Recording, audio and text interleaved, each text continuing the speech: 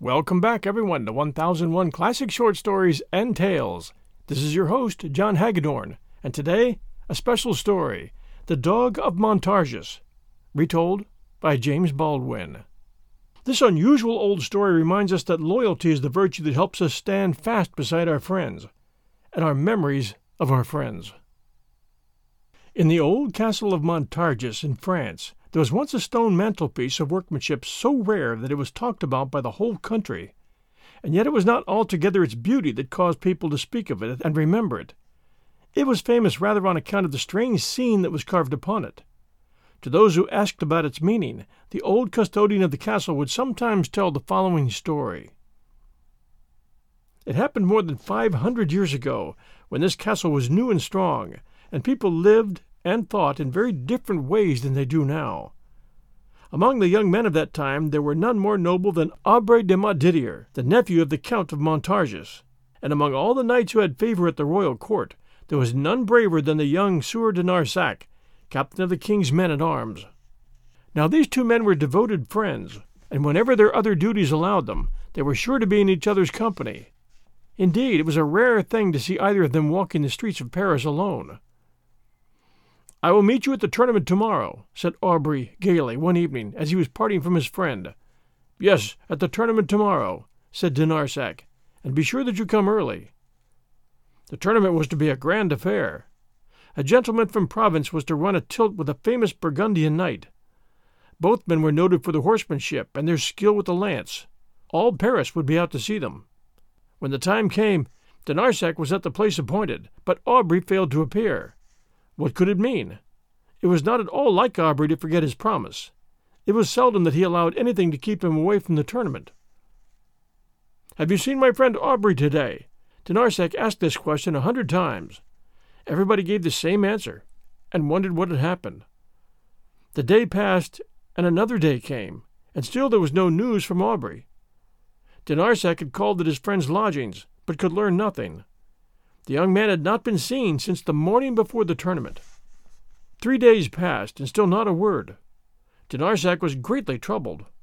He knew now that some accident must have happened to Aubrey, but what could it have been? Early in the morning of the 4th day he was aroused by a strange noise at his door. He dressed himself in haste and opened it. A dog was crouching there. It was a greyhound, so thin that its ribs stuck out, so weak that it could hardly stand. De Narsac knew the animal without looking at the collar on its neck. It was Dragon, his friend Aubrey's greyhound, the dog who went with him whenever he went out, the dog who was never seen except in his master's company. The poor creature tried to stand. His legs trembled from weakness. He swayed from side to side. He wagged his tail feebly and tried to put his nose in de Narsac's hand. De Narsac saw at once that he was half-starved. He led the dog into his room and fed him some warm milk. He bathed the poor fellow's nose and bloodshot eyes with cold water. "Tell me where your master is," he said. Then he set before him a full meal that would have tempted any dog. The greyhound ate heartily and seemed to be much stronger. He licked de Narsac's hands. Then he ran to the door and tried to make signs to his friend to follow him. He whined pitifully. De Narsac understood. "You want to lead me to your master. I see." He put on his hat and went out with the dog. Through the narrow lanes and crooked streets of the old city, Dragon led the way. At each corner he would stop and look back to make sure that de Narsac was following. He went over the long bridge, the only one that spanned the river in those days. Then he trotted out through the gate of St. Martin and into the open country beyond the walls. In a little while the dog left the main road and took a bypath that led into the forest of Bondy. De Narsac kept his hand on his sword now, for they were on dangerous ground. The forest was a great hangout for robbers and lawless men, and more than one wild and wicked deed had been enacted there. But Dragon did not go far into the woods. He stopped suddenly near a dense thicket of briars and tangled vines. He whined as though in great distress. Then he took hold of the sleeve of de Narsac's coat and led him round to the other side of the thicket. There, under a low-spreading oak, the grass had been trampled down. There were signs, too, of freshly turned-up earth. With moans of distress the dog stretched himself upon the ground, and with pleading eyes looked up into de Narsac's face. "Ah, my poor fellow," said de Narsac, You have led me here to show me your master's grave." And with that he turned and hurried back to the city, but the dog would not stir from his place. That afternoon a company of men, led by Dinarsak, rode out to the forest. They found in the ground beneath the oak what they had expected, the murdered body of young Aubrey de Montdidier. Who could have done this foul deed, they asked of one another, and then they wept, for they all loved Aubrey. They made a litter of green branches, and laid the body upon it. Then, the dog following them, they carried it back to the city and buried it in the king's cemetery, and all Paris mourned the untimely end of the brave young knight. After this the greyhound went to live with the young Sieur de Narsac. He followed the knight wherever he went. He slept in his room, and ate from his hand. He seemed to be as much devoted to his new master as he had been to the old. One morning they went out for a stroll to the city. The streets were crowded, for it was a holiday, and all the fine people of Paris were enjoying the sunlight and the fresh air. Dragon, as usual, kept close to the heels of his master. Dinarsak walked down one street and up another, meeting many of his friends, and now and then stopping to talk a little while. Suddenly, as they were passing a corner, the dog leaped forward and planted himself in front of his master. He growled fiercely and crouched as though ready for a spring. His eyes were fixed upon someone in the crowd. Then, before Dinarsak could speak, he leaped forward upon a young man whom he had singled out. The man threw up his arm to protect his throat, but the quickness of the attack and the weight of the dog caused him to fall to the ground. There was no telling what might have followed had not those who were with him beaten the dog with their canes and driven him away. Dinarsak knew the man. His name was Richard Macaire, and he belonged to the king's bodyguard. Never before had the greyhound been known to show anger toward any person. "What do you mean by such conduct?" asked his master as they walked homeward. Dragon's only answer was a low growl, but it was the best that he could give. The affair had put a thought into Dinarsak's mind which he could not dismiss. Within less than a week the thing happened again. This time Macaire was walking in the public garden. Dinarsak and the dog were some distance away, but as soon as Dragon saw the man, he rushed at him. It was all that the bystanders could do to keep him from throttling Macaire. Dinarsak hurried up and called him away, but the dog's anger was fearful to see. It was well known in Paris that Macaire and young Aubrey had not been friends. It was remembered that they had had more than one quarrel, and now the people began to talk about the dog's strange actions, and some went so far as to put this and that together. At last the matter reached the ears of the king. He sent for Dinarsak and had a long talk with him. "Come back tomorrow and bring the dog with you," he said. "We must find out more about this strange affair." The next day Dinarsak, with Dragon at his heels, was admitted into the king's audience room. The king was seated in his great chair, and many knights and men-at-arms were standing around him.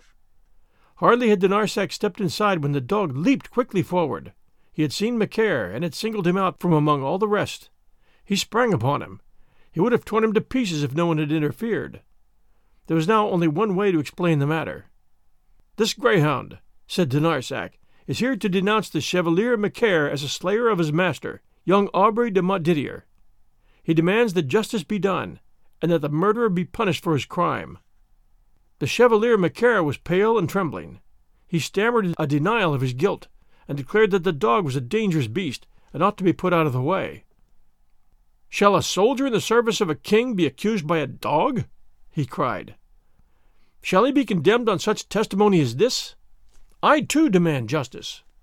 "Let the judgment of God decide," cried the knights who were present. And so the king declared that there should be a trial by the judgment of God.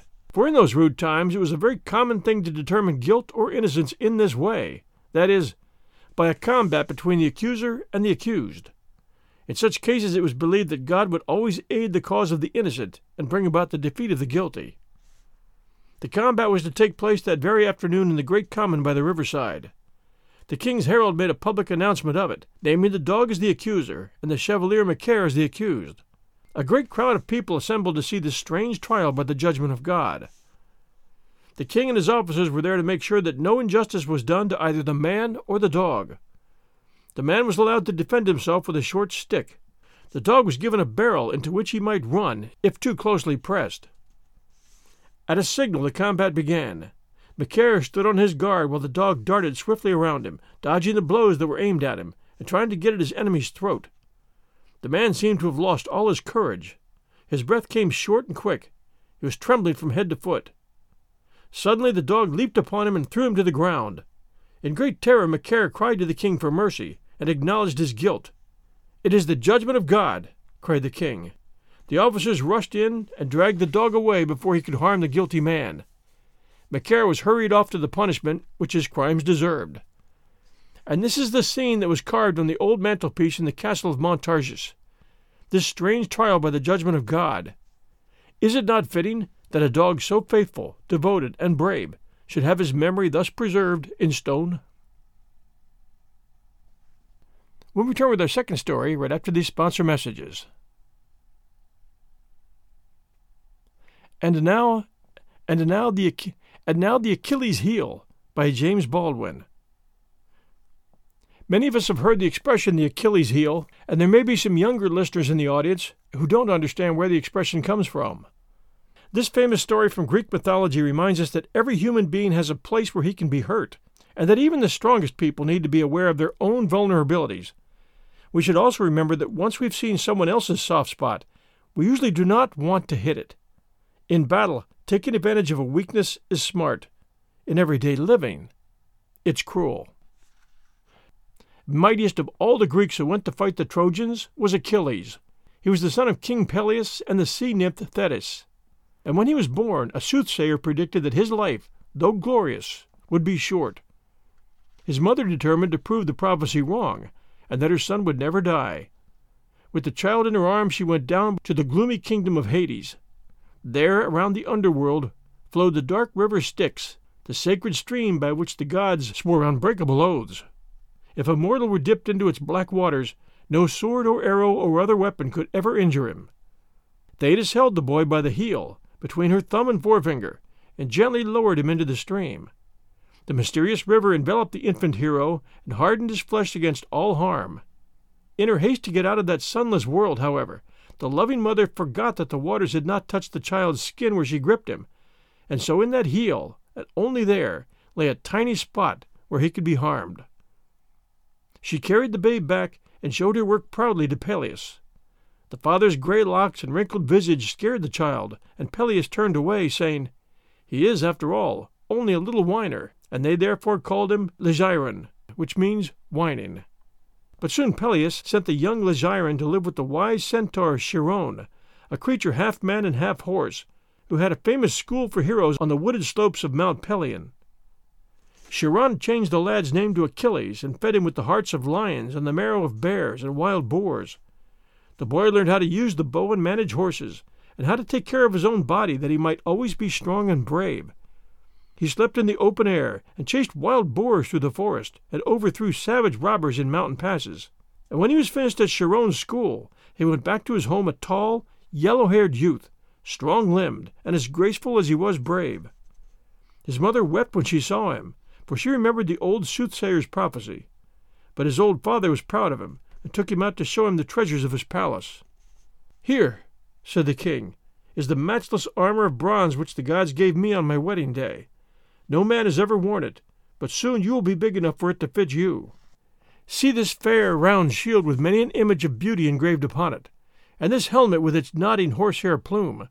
Was ever anything so delightful to a young warrior's eye? And here is the ashen spear which your arms will soon be able to hurl. And lastly, here are Swift and Old Gold, the noblest steeds that any mortal ever owned. All these things are yours, my son." And so Achilles grew up to be one of the greatest heroes. He sailed with the Greeks in the long war against Troy, and there proved himself to be the champion of his people. But as strong as he was, and as brave as he was not perfect, as no mortal is. He wanted to make sure everyone knew he was the strongest and bravest. He thought and talked too much of his own glory. He had a hot temper. When he did not get his way, he sat in his tent and pouted, and his doom, which the soothsayer had foretold, came soon enough. One day, while hard fighting was going on beneath the walls of Troy, Achilles drove his chariot close up to the famous gate and stopped to taunt the unhappy Trojans who stood upon the battlements. Vainly did the faithful steed Old Gold champ upon his foaming bit and rear in his traces and strain hard against his rein, for he knew of the fate that threatened his master and wanted to carry him away from the danger. But Achilles, standing high in the chariot, boasted of his great deeds. how from the sea he had laid waste 12 cities, and from the land 11, how he had banished the queen of the Amazons, and had slain Hector, the hope of the Trojans, how he had taken great spoils and countless treasures from many lands, and how, in all the world, there was no name so terrible as his, no, not even the name of the sun-bright Apollo. But scarcely had the last rash boast passed his lips when a gleaming spear circled down upon him from above. His armor could not ward off the swift death it brought. Some say the fatal weapon was hurled from the battlements by Paris, the perfidious prince who had caused all that sad war. Others assert it came from the hands of no mortal man, but was cast from the sky by great Apollo himself, offended beyond measure by the hero's boasting. I do not know which of these stories is true, nor does it matter now. All I need say is that the missile found the one mark on the heel where it could tear the flesh. The destroyer of 23 cities fell headlong and helpless in the dust, as many another boaster has done since his day, and the great world went on as before, and his wonderful war steeds, no longer restrained by his voice and hand, sprang wildly away and galloped with the speed of wind across the plains. Thanks for joining us for these 2 James Baldwin short stories. This is your host and storyteller, John Hagedorn, and we'll return next Sunday night at 8 p.m. Eastern Time with a brand new classic short story. Until then, everyone, stay safe, and we'll be back soon.